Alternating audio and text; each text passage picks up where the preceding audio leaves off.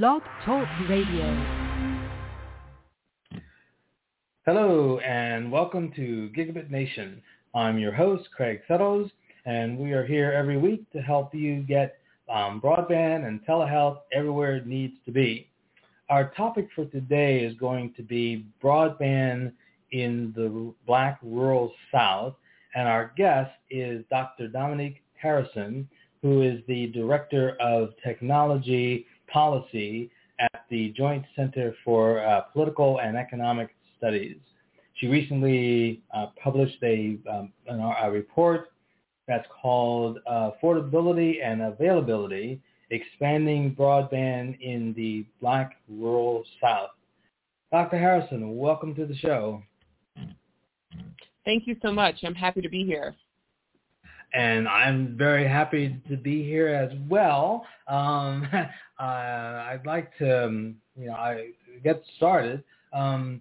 Maybe tell us a little bit about the Joint Center. I haven't talked to folks there in a few years, so what's going on, and then we'll go into the report itself. Sure thing. So last year, the Joint Center celebrated its 50th year anniversary. So the Joint Center was founded in 1970 to support newly elected Black officials who were moving from civil rights activism into governance. And the Joint Center quickly evolved into America's Black think tank. It became the policy hub of government officials and public intellectuals concerned about the future of African American communities. And today we explore staff diversity on the Hill, the challenges and opportunities of the changing nature of work for Black communities, economic policy and the status of Black communities, and lastly, tech policy. And so our tech policy, in which I lead, is dedicated to exploring the impact of emerging technologies and developing policy solutions to improve the lives of Black communities. The tech program is focused on what I call 3 program pillars. The first is platform accountability, which includes our work on voter suppression ads, misinformation and disinformation. The second program pillar is privacy and algorithmic fairness. So that is personal information that is used in ways that can be discriminatory. And we're doing some research there that is looking at that kind of topic as it relates to housing, employment, and lending. So excited about the future work there. And our last program pillar is broadband access and adoption, which focuses on the kind of policies and programs that we need to ensure that Black communities have access to high-speed, affordable, quality broadband. So I'm looking forward to talking a little bit more about our broadband work. Coolness. Well, let's talk about this report that you just came out. I was writing a write-up on another report, and they cited your research and stuff. So I said, whoa, this was pretty cool stuff. So you tell me, what do we got going here with this? Yeah, so we were really excited to, dig into some data as it relates to Black residents in the South, and just a little history. I mean, in terms of why we chose to focus on that area, Booker T. Washington explained that the term Black Belt was first used to describe a region with rich and dark soil that enslaved people were taken to because it was most profitable for agriculture. And the term was used to describe the large numbers of African Americans in the area. And over the years, researchers have defined the Black Belt using various formulations, including southern counties with populations that are at least 40% Black. The focus of our report overlaps with but differs from this Black Belt because we exclude metropolitan counties in the region. So to understand the rural Black Belt, we looked at rural counties with populations that are 35% Black or higher spread across 10 states: Alabama, Arkansas, Florida, Georgia, Louisiana, Mississippi, North Carolina, South Carolina, Tennessee, and Virginia. And we define 152 counties across those 10 states as the Black rural South. And so we collected this original data in order to isolate counties that were part of the Black rural South to understand the region's distinctive characteristics relative to other parts of the nation. Too often national broadband conversations focused on rural America conflate rural with white and point to racial disparities in broadband adoption as an affordability challenge facing Black residents of the metropolitan areas. And so these discussions rarely give attention to the unique plight of Black residents of rural communities. So some of the things that actually came out in our study that we found is that, the pandemic put a spotlight on digital equity, but our national conversations really grappled with the deep inequity facing the Black rural South and the way it amplifies the impact of structural racism. And what we saw is that our research shows that 38% of African-American residents in the Black rural South lack home internet access, and that's nearly double the rate of white residents in the same region. 1 in 4 Black residents in the rural South, that is 25.8%, lack even the option to subscribe to high-speed broadband, compared with 3.8% of Americans overall. And lastly, another significant finding is that 36% of Black students in the rural South lack high-speed broadband, more than double the national average of 15.8%. So those are just some of the major things that we uncovered, but there's a lot more to dig into in the report. Mm-hmm.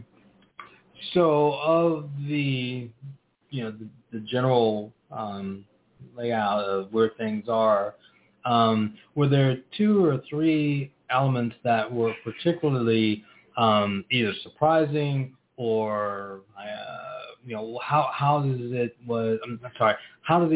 these points, major points, how do they affect your thoughts on the report itself? Yeah, we're certainly digging down into the data and just being able to understand that Black rural residents had such a significant lack of access to broadband, and that's based upon the availability of services. That means that there's no broadband infrastructure there, or that services are not at the speed as defined by the FCC of what broadband is, and that's 25 down 3 upload speed megabytes per second. So that was astounding, right? We didn't have that kind of information before to understand what that specific community is facing. Also, as you think about, and we covered the kind of poverty rates that exist in the Black rural South, coupled with the understanding of how costly broadband services are, that we realize that affordability is another challenge for that community, right? They're not able to afford those kind of broadband services because a significant amount of the community lives in poverty.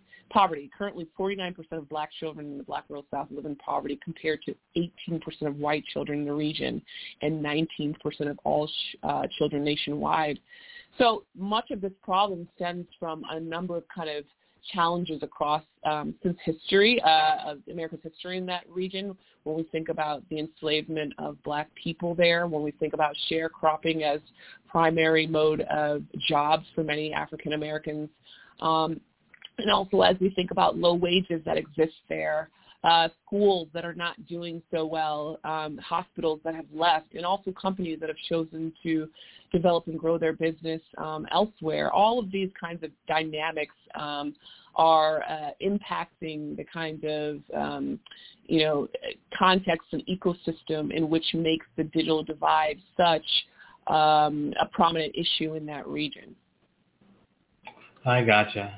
So it's sort of, historically, it has been so impoverished that as you try to bring people out of that depth of poverty, there isn't a lot of, what can I say? There's not a lot of resources and so forth. Right. What were some of the recommendations then that you get or put together in response to your findings? Yeah, so there are around 10 recommendations that we have within the report, and I'm happy to see a lot of the languages already exist in the infrastructure bill. And really what's important is that there must be equity at the center of, this kind of legislation and its implementation across the U.S. So, the infrastructure bill directs the FCC to propose reforms to its universal service program, which we think is really important. But the success of that directive depends on whether regulators require broadband service providers to offer affordable options to low-income households. As I stated before, the affordability of service is an issue for low-income Americans, who are the ones who are not connected to the internet. So there needs to be affordable options for these kinds of community members. This includes having a permanent internet subsidy program that allows communities, individuals to choose their own broadband service provider, right, the best option for them. And we need to update the amount of money that is given. Currently, it's $30 with an infrastructure plan, and it's a lot better than the $9.95 that existed there before, but $30 may not be even enough. And so we hope that there is a permanent program for that, for people to access the internet. The thing is that, the infrastructure includes that the FCC should also make rules prohibiting the practice of digital redlining. And we know that this is a problem that is impacting people of color in cities across the U.S., and it's also happening in rural communities. That is that ISPs are choosing to provide quality, fast services to wealthier, wider communities as opposed to connecting all Americans. And we've seen some research from this come from the National Digital Inclusion Alliance, in showing that some ISPs in New York and California have deliberately chosen not to connect specific community members, which often impacts low-income communities of color. So we're hoping to see some progress there. And then lastly, I would say another highlight is that state lawmakers must repeal legislation on the books in some states that prevents communities from offering their own public broadband. I mean, there are arguments about competition being an issue as to why people don't have access, and some, scholars will differ on that argument. But in general, what I propose and what I say within the report is that people should have options, period. Most Black Americans, their communities, they only have one service provider to choose from.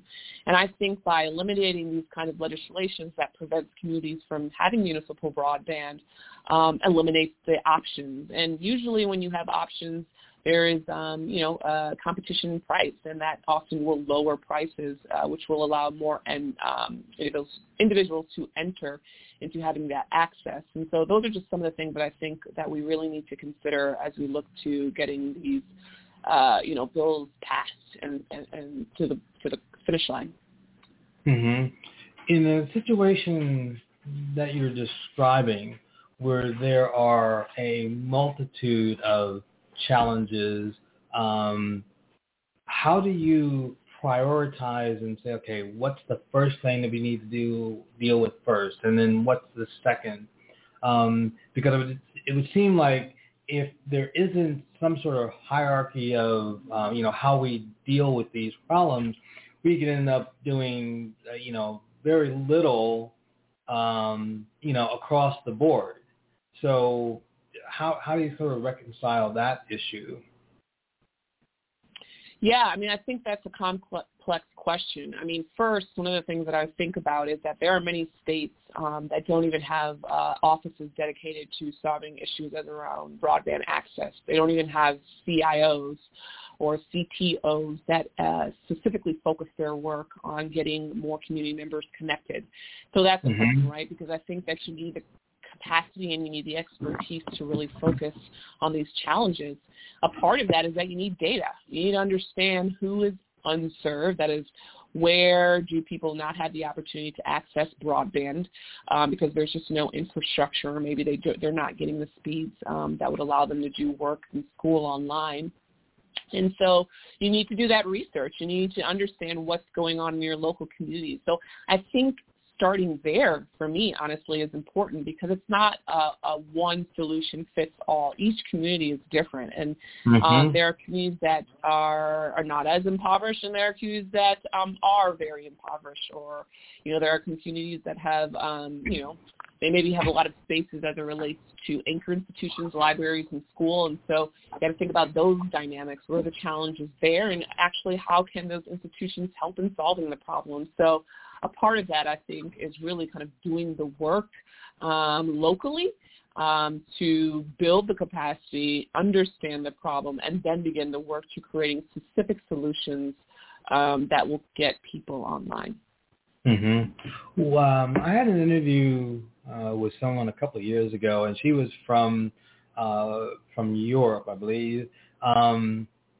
And she had been in the U.S. for, 5-6 years, and she was doing research, dealing with policy issues and so forth. And the thing that she found crazy was that there seemed to be a reluctance by policymakers to talk to the people who actually have the problem. In her world, it seems like they almost went out of their way to not ask the people who have the problem. Do you find that to be the case?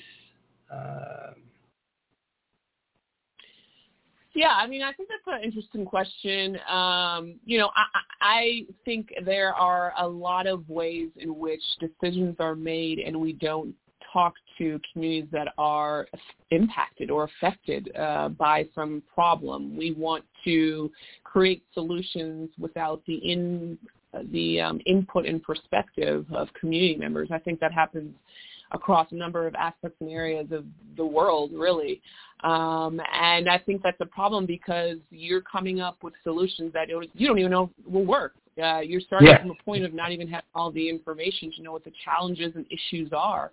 It's similar to, international organizations going to different countries and saying, these are the things that we've prescribed to you to help you lift out of poverty or et cetera, or become better, without even speaking to folks. That's called participatory research, in which you're having direct conversations with people. So I think that that's important. You need to know what are the challenges that people face in getting online or wanting to build more digital skills.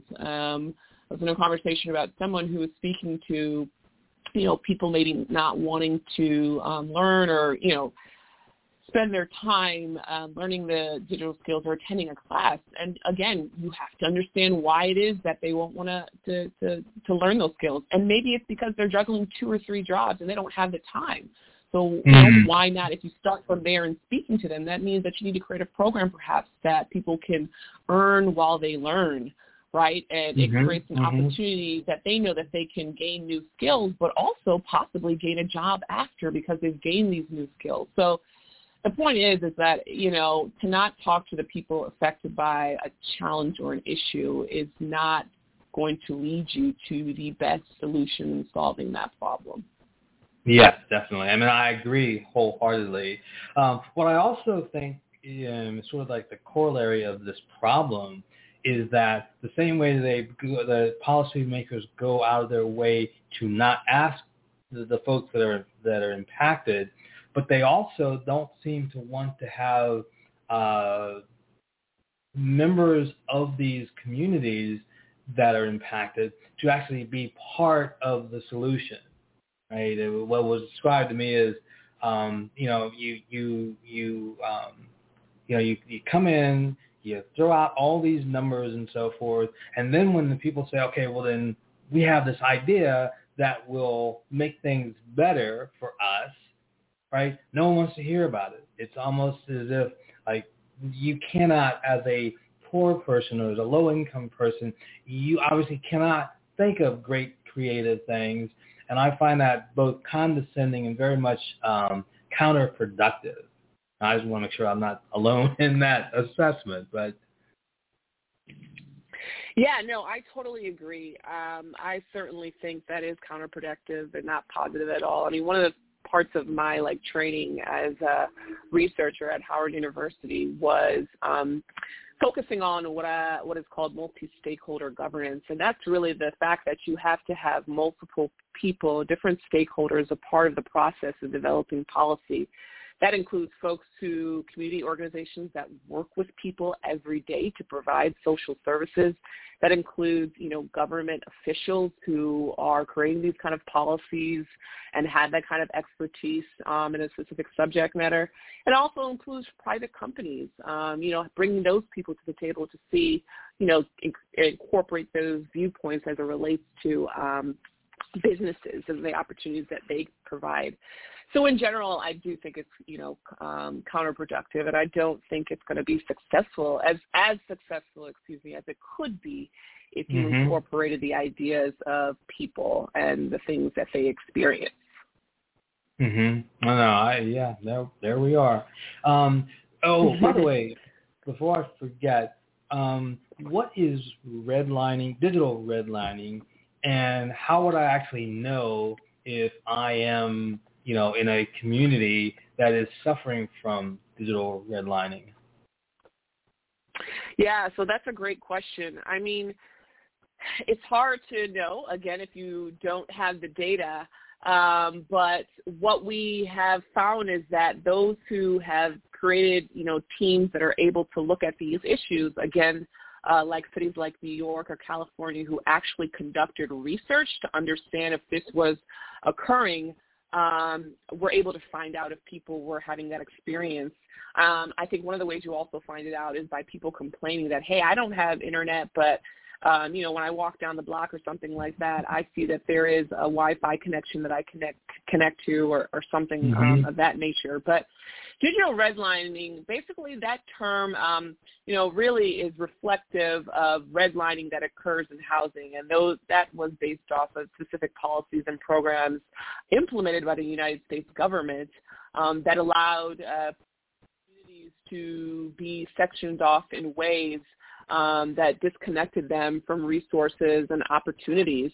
And so it occurs within the digital space because there are internet service providers who are selective in how they choose to provide quality, fast broadband.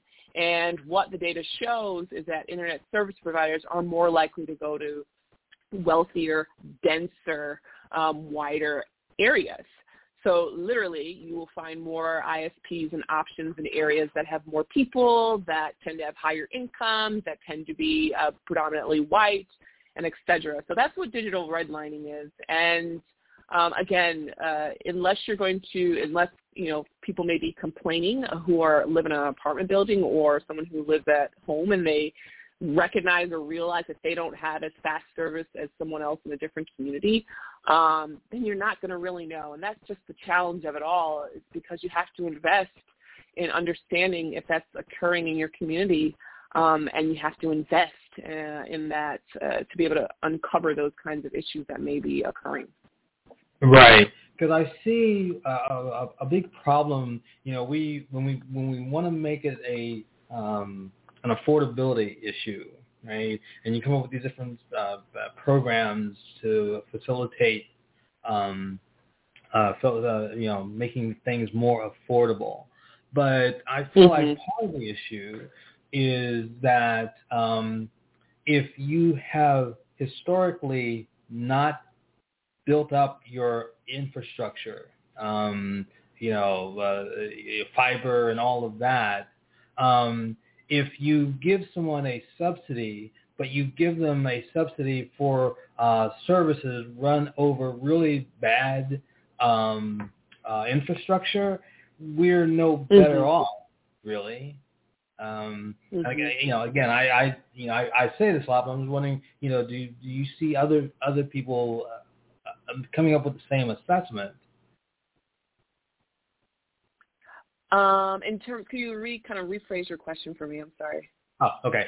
So, if you are pushing a affordability solution, right, and you basically give someone access to equipment that's less expensive, right? But if it is inferior equipment, the fact that it is affordable almost doesn't matter, because you're dealing with really a bad situation with the infrastructure before you even get to the issue of affordability. I just wondered if you think other people have this similar assessment of the problem. Yeah, absolutely. And I think there are a lot of people who would argue, those folks are the underserved, that they may have internet, home internet, but they don't have the 25 down, 3 up megabytes per second broadband. And even that definition of broadband speed, many have argued, is too low, and that it needs to be revised for current, kind of technical capabilities and standards. And so that is a challenge. I mean, it's like, yes, you could have an affordable option, but if it takes a very long time to download software or download whatever you may need to do work or school, then it is inferior, and it's, that's not fair or equitable in terms of, because I don't have enough money, I can't get the same kind of quality and service of a resource that is needed to live life and to be healthy and happy. So I think that is a problem that many people, advocates, would say is an important issue to address. And that's why it's important that there, I keep stressing that not only should broadband services be affordable, but it should be quality, fast internet, so that we all have the opportunity to do what we need to do online. Yes, again, I agree.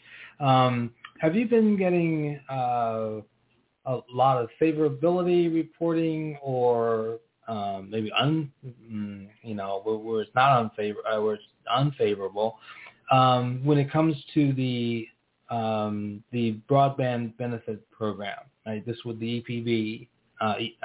It was supposed to be a program to help folks be able to afford broadband. But I have heard, a lot of good things. But I've also heard a lot of, questionable things. I was wondering, on average, what do you tend to hear about this program? I think on average, from what I hear, is that from a lot of advocates who have been in this space before I was probably even born, that this was like somewhat of a win for them to have a $50 internet subsidy for low-income Americans to access the internet. It was great, especially it came at a time where a lot of people were obviously relegated to home to do school and work, but also a time when people lost jobs or did not have the income that they needed to be able to access these kinds of services. So I've heard a lot of positive, perspectives on that front. There are people, when it was first developed, who had issues in terms of it, there not being, it wasn't advertised or shared information in enough languages that Americans all over the U.S. would be able to understand and be able to, work through online. So that's what I've heard before. Even there was a question around should you or should you not even ask for, I think it was Social Security number or some other kind of personal identifiable information from folks, because that may, make people who are immigrants not want to share that information because they may not be legal. Right. And so challenges like that, or the challenge of the fact that the FCC didn't receive money from Congress in terms of advertising the program, I know is another kind of thing that people talk about. I think that's important in learning about prior programs that allowed subsidies for low-income Americans. Advertising is very important. If people don't know about the program, then how should they know to sign up and to get that subsidy? And so a lot of that kind of advertisement of the program has been through community organizations or people working directly in social services that are able to share that information with people. And so, in general, I think it's a win because there is a resource that people can take advantage of to access services. But certainly there's always going to be drawbacks or challenges to any programs that you put out there for people in communities. Right. No, that makes sense. One of the things that I have, witnessed up close and personal, I helped a couple of people go through the process, right, to get registered and all of that. But a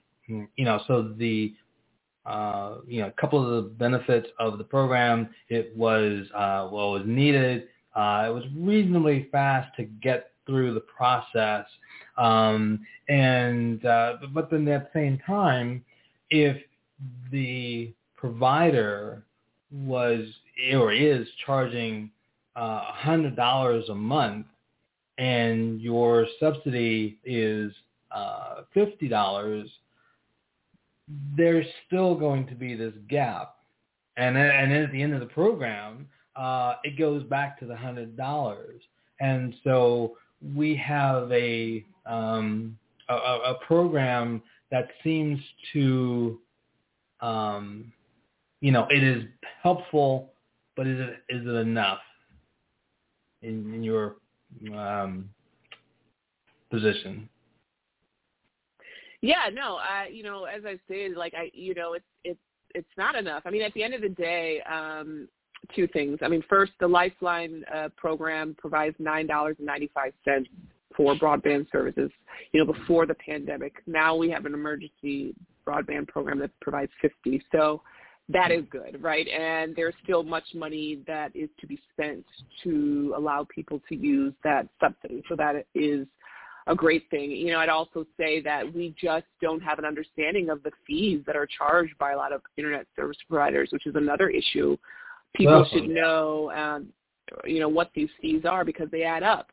But at the last day, the unfortunate part is that there are just going to be people, because they live in poverty, that might not be able to afford service. And that doesn't mean that, we forget about them and move on because, we've connected a lot more. It just means that people are going to have to decide between, unfortunately, utilities for paying this, water bill perhaps, or buying groceries or buying internet service.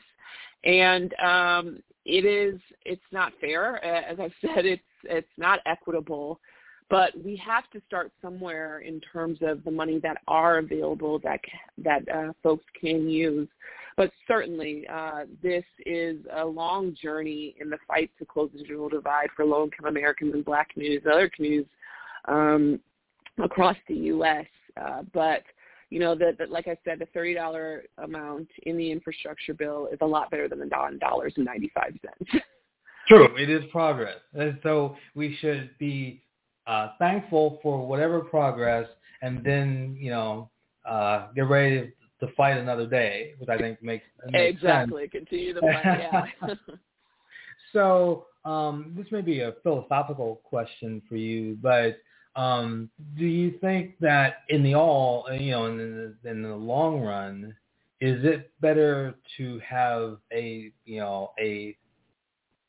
bigger subsidy program, or do we should we focus more on giving people the tools to build their own? That's a really great question. I certainly think the infrastructure is important. We need that in place in communities, and so that's a part of it. I think certainly having a larger broadband kind of subsidy amount is very important so people can access it. But at the same time, it's important that people are innovators and are able to build their own tools. And it's important that they also have the resources that allow them to have the kind of devices or gadgets in order to access the actual internet. So that's a intriguing, complex question. But, I think by at least, building the infrastructure first and giving subsidies to people allows them to at least have the capability to go online, with their phone for the first, for the initial time. Although we know that the phone is not enough to do work and school, but certainly having a device or being able to build your own technologies is just as important as well. I gotcha. Oh, I should probably make the point for the audience. Brigitte will not be able to be here because of a family emergency. And so if you're waiting for her, unfortunately you had to bail out, but we've already talked about setting a time when she can come on the show. So I'm hoping everything will work out well, and there we go. Another question, and then again, it may be philosophical or maybe it should be, put up front, which is we give communities and individuals money for broadband or to build infrastructure for broadband and so forth.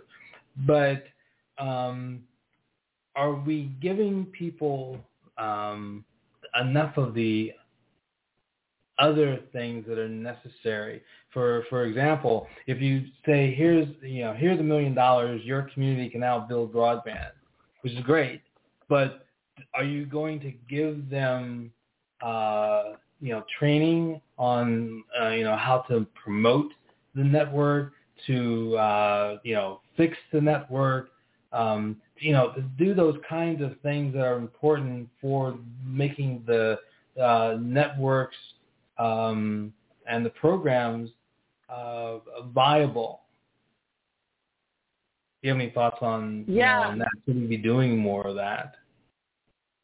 I certainly think helping to create workforce that is able to help in the build out and the sustainability of these networks and infrastructure is important. I think it certainly relates to, we think about the creation of jobs and the ability for people to really kind of get involved in this sector. I think is a great opportunity, and I think there are a lot of programs, or some programs out there which are trying to do that. There's a program in Ohio that I'm aware of, I think Cleveland, Ohio, that actually works with young students and young people and teaches them how to, build the infrastructure on people's houses so they're able to get a connection, or that actually works with goes door to door and helps families sign up for services, or becomes technical support for people who had those kind of connected services at home. So I think if that's what your question is getting to or has asked, that's important, and I think that's great to be training new people and to give people an opportunity to learn and how you build out these new technologies, 5G poles and all of those kinds of. That's very important. We've actually did some earlier work on that at the Joint Center report that was written by some scholars here before I got here. But I think that's a great way. Yeah, because I was thinking about it too, that giving people just the help navigating the grant program, because they can be expensive, right? And at the same time, there are digital programs like training and literacy kinds of issues and so forth. And so having someone help folks apply for the grants and to make sure they're in compliance, all these kinds of things, it just seems like it should be somewhere part of the program. I don't know if you've heard any of those ideas. The ways in which I think about that is I think about just how great our minority-serving institutions like HBCUs are in helping to solve this problem. I was actually on a webinar sponsored by the FCC and conducted by Federal Communications Commissioner Jeffrey Starks and some other, HBCU presidents who were on the panel, and we were just talking about, how much that they stepped up and served their community during the pandemic, whether it was being a place where people could use telehealth services, or, trying to provide information and resources for students who both live in the community but attend the school. And the reason I bring up HBCUs is because, there's already a pot of money from the NTIA to allow those universities to develop programs to help close the digital divide. But also, as state and local leaders receive this money and they think about creating kind of new partnerships or creating solutions to address these problems, I think the HBCUs are a great anchor institution to connect to. You have people there who may long exist at the university and have great relationships with their surrounding community members. You have people who understand the area at universities, who provide services and information, They even allow perhaps places where, folks off the street can come in and use a computer or the internet or whatever on their campus. But the point is that I think there's real opportunities for universities to be able to develop solutions and programs and work with community members to address the digital divide. And as I said in other kind of conversations, they can act as a brain trust, helping to advocate for specific policies at the state and local level to try to solve these problems. So when I think about the issue of people within local or state governments navigating the process of writing the proposals and such like that, I think HBCUs can play a big role in helping to bolster that capacity and expertise in getting through those applications that will allow them to get the funding that they need to solve these problems. So one of the things is I hope there are more kind of examples from the NTIA that provide models that folks can replicate in terms of the best practices around building relationships with community organizations and anchor institutions in trying to provide digital literacy training or create programs that give people the opportunity to access the internet. So I look forward to seeing what comes from that. And I think there's a lot of great work that they can be involved in. Right, definitely. And in fact, I had Scott Woods from NTIA on the show a couple of weeks ago. One of the things that I felt was in particularly, valuable of their program is that they are enabling the institutions, the colleges, to, in essence, create a 15-mile umbrella, broadband umbrella, where they can provide broadband services and training and so forth to businesses, Black-owned businesses, nonprofit organizations, and so forth. And I just was, elated because, the colleges, typically have a good standing within the community, and now you basically give them the funds to go further and bring this technology to the folks in their communities. And I think that has a better, potential for success than when we have, these programs where, okay, here's your check and make sure that you comply with all of the requirements and have a nice day, right? And that seems like what a lot of the agencies tend to be, especially when they're trying to give a lot of money out in a very short period of time.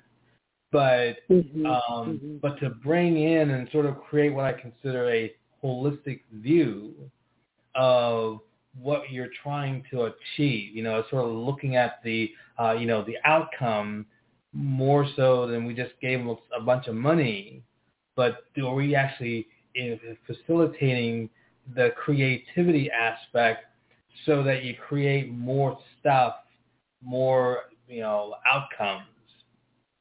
I think that would make sense. I think we actually know Scott Wood very well, and he's a great person, and we commend him for all the work he's been doing. And we're just elated about the opportunity for how engaged HBCUs can be in this. And I was certainly excited and have pulled out the language about working with Black businesses and nonprofits. Again, people who are close to community members on the ground who have insight and expertise with what people need. And so I think that is just going to create so much more opportunity to connect more folks. Yes, and I agree a lot, with these positions and so forth. One of the things that I have been advocating for the last 4 or 5 years is using telehealth as a leverage tool. For example, there's a city I know where they were able to provide infrastructure for 5,000 homes, right? We basically gave them tools, the network, hotspots, those kinds of things, right? And they kind of threw it out there and say, hey, here's all this free stuff, right? And what ended up happening is only 1,000 people took advantage of it, even though it was free, right? Mm-hmm. But you dig further, right? And you figure out they did no, like the marketing folks did no outreach to pastors, in Black communities. They weren't doing, on the ground kind of marketing activity.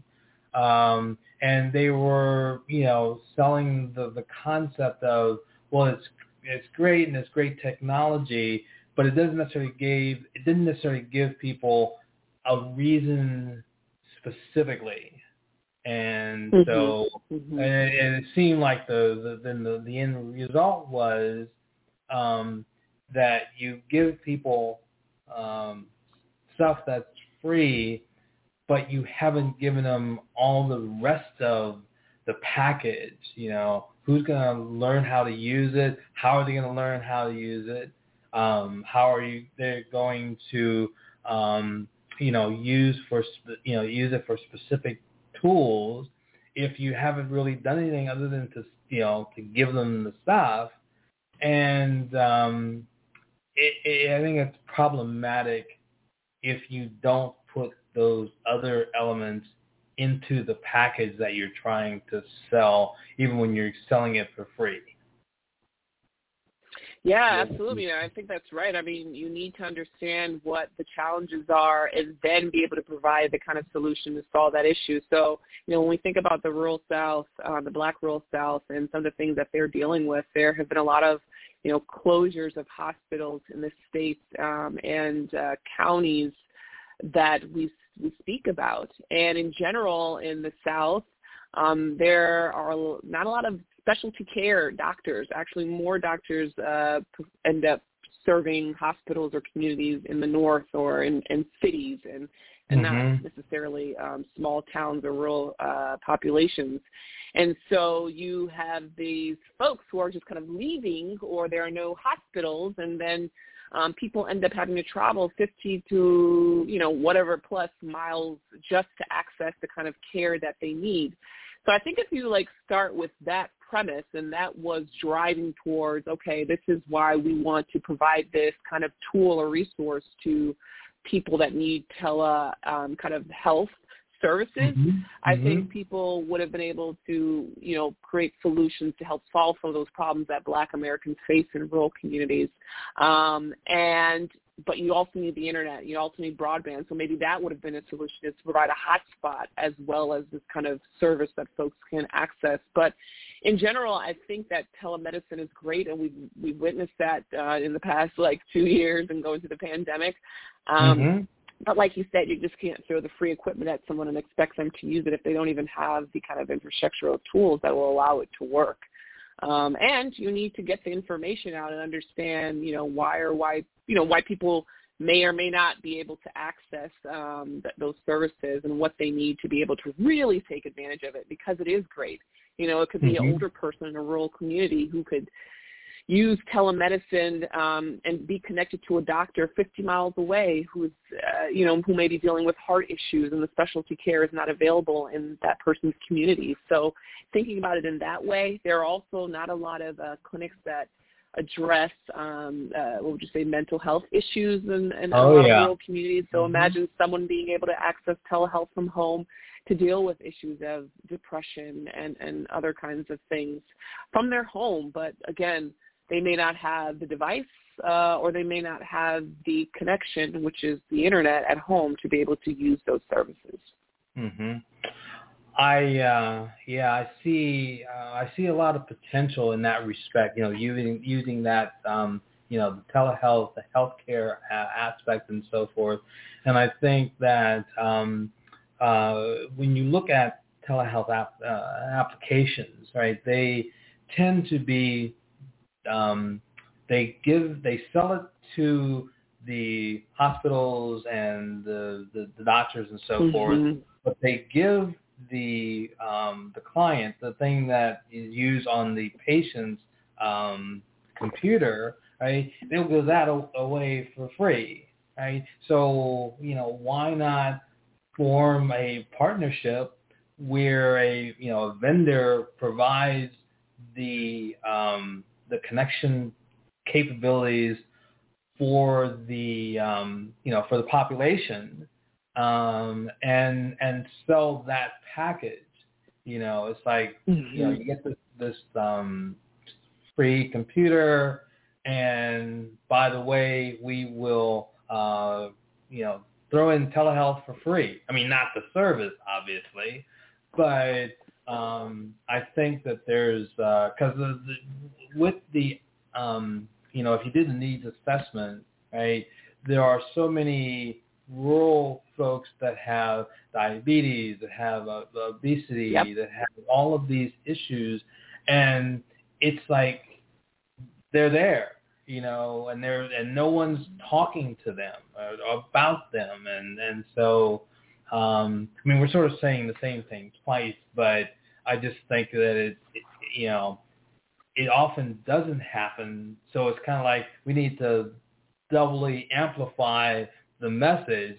Like, hey, let's flesh this out a little bit, and and if you can get a program so that teens can learn how to fix and how to enhance the devices. And then that creates positive stuff within the community and the possibility of learning and so forth. And then you have some sort of healthcare benefit. Even if it's just the knowledge. Like how to live a healthier, happier life. Is again just a way to get people to get involved into this process. Yeah, I mean, I think you've got a great business idea. Can you imagine that? That sounds like an awesome program. Can you imagine FAMU partnering with the state of Florida to provide older Americans, 65 and older, with free devices and internet service to connect to their doctor at home, and they will provide technical assistance to set up the device in these older Americans' homes and connect them? I mean, that would be amazing. How many problems and challenges that would solve for people. The fact that they would have something in their house that they could connect to their doctor, and they don't have to get in a car to, get an assessment for their illness or ailment because they don't have a car, they don't live with someone, they're on their own, they can't afford, traveling in a whatever bus or taxi to get there, or maybe they can't even, they're not physically able. So, I mean, I think that would be fantastic. You could, the other part about HBCUs or working with a university is that you can experiment. You can test these things. Universities do this all the time, whether it's new technology or conducting research on, what's the impact that was made by developing this program? What are the ways that we can improve? What should we do different? How can we create a device that will, provide, internet service to, this community that has no infrastructure at all and can use this kind of, pole to provide that service. I don't know, but the opportunities I feel like are endless, and I think, your idea that you just presented is would be an awesome program that thank you. communities could connect. So I hope. No, I need that feedback. So,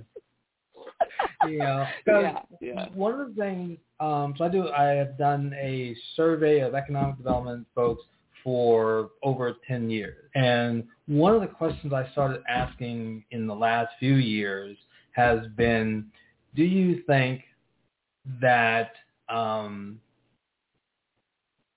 broadband could be packaged in such a way that you can take low-income folks, people out of work, and give them the vision, and also some help, and say, become an entrepreneur. It's like take this idea about the telehealth and packaging it up, and say, okay, now let's replicate that. Let's talk about doing the equivalent of creating a franchise among all of the historically black colleges and universities. So that what you're doing is you stop selling them stuff, but you give them an opportunity to create something, a business or a community business, or, it's like, I get really excited about this whole thing because it's like the possibilities are endless, and you have the raw talent. You have people who just, they don't want to be on welfare. They don't want to be on unemployment and all of that. They just want a way to do things and create some, make a difference in their community. And we have all of the elements. We just need to put it together. In my humble opinion. No, I totally agree. I can't agree anymore. And I think that's really that's what's great about thinking about young people and how to get them involved at the beginning and to be creators and not consumers of these kind of projects or products, is that they can have a role and a hand in actually making their communities better. And I think a lot of our young people, black and brown and indigenous and Asian Americans, have ideas that we would love them better. But if we don't get the opportunity to share and innovate, then you don't have the opportunity to build something that could really solve, some of the problems that leaders at the top, members of Congress are trying to solve. And so I think there's a lot of opportunities to involve people on the ground and the innovation and the kind of entrepreneurial sector to be able to get us to the solutions that we need to solve the digital divide. Great. I'm just amazed at getting people just to bring these ideas to fruition. I'm very sorry that Brigitte wasn't able to make it, and I hope that we can get that interview soon. But Dr. Harrison, you have been a great idea generator in this interview, and I just very much appreciate it. So thank you. Absolutely. Thank you so much for the opportunity, and hopefully the listeners didn't mind having to listen to me the entire time. No. You had good stuff to say. That's why we're here. Okay, 2 minutes if you want. Do you have a last thought for this topic? I'd say lastly, I was just in conversation with someone about this kind of relevancy question. The question is about people will, have placed a lot of emphasis on relevance as an issue as to why people do not adopt the internet. And, I think there's some myth busting there. I've been thinking deeply about the question of relevancy and broadband adoption for communities of color. And I think part of the problem is how we study the digital divide. And I think often our approaches to understanding it have not allowed us to examine multiple factors simultaneously. So, much of the question when we ask folks about relevancy, can't be captured in the kind of quantitative data that we set up when we do surveys and ask that question. And so when we think about relevancy, we need to think about the other kind of complexities that are attached to that question, because just because someone says not relevant doesn't mean they really don't want it. It might be a cultural thing, right? It might be saying, I'm not going to tell you that I don't have enough money or I don't have the skills to access. I'm just going to tell you it's not relevant for my life. And so I really hope that we interrogate that, and not just that, people of color really don't want it. They don't see why it adds to their life. No, I think it's about how we're asking the question. And if we really dig deeper, we'll find out that a lot of those challenges are things that we're already trying to address, which is it's not available or it's not affordable. Gotcha. Dr. Harrison, you totally rock. It's been a great way to wrap up this week. And I appreciate your time, and I appreciate your ideas, and we'll have to do this again. So let's keep I'm in happy touch. to be back, and thank you so much, Craig. I really appreciate the opportunity, and thank you for thinking of the Joint Center. Oh, no worries. So have a great weekend, and to the audience, thank you as well for being here. Next week, we'll be taking the issue of mental health. So there's going to be a good topic on the element of telehealth and mental health, but also broadband and how broadband delivers this telehealth benefit.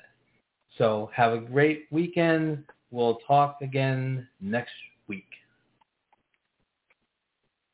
See you later. Okay.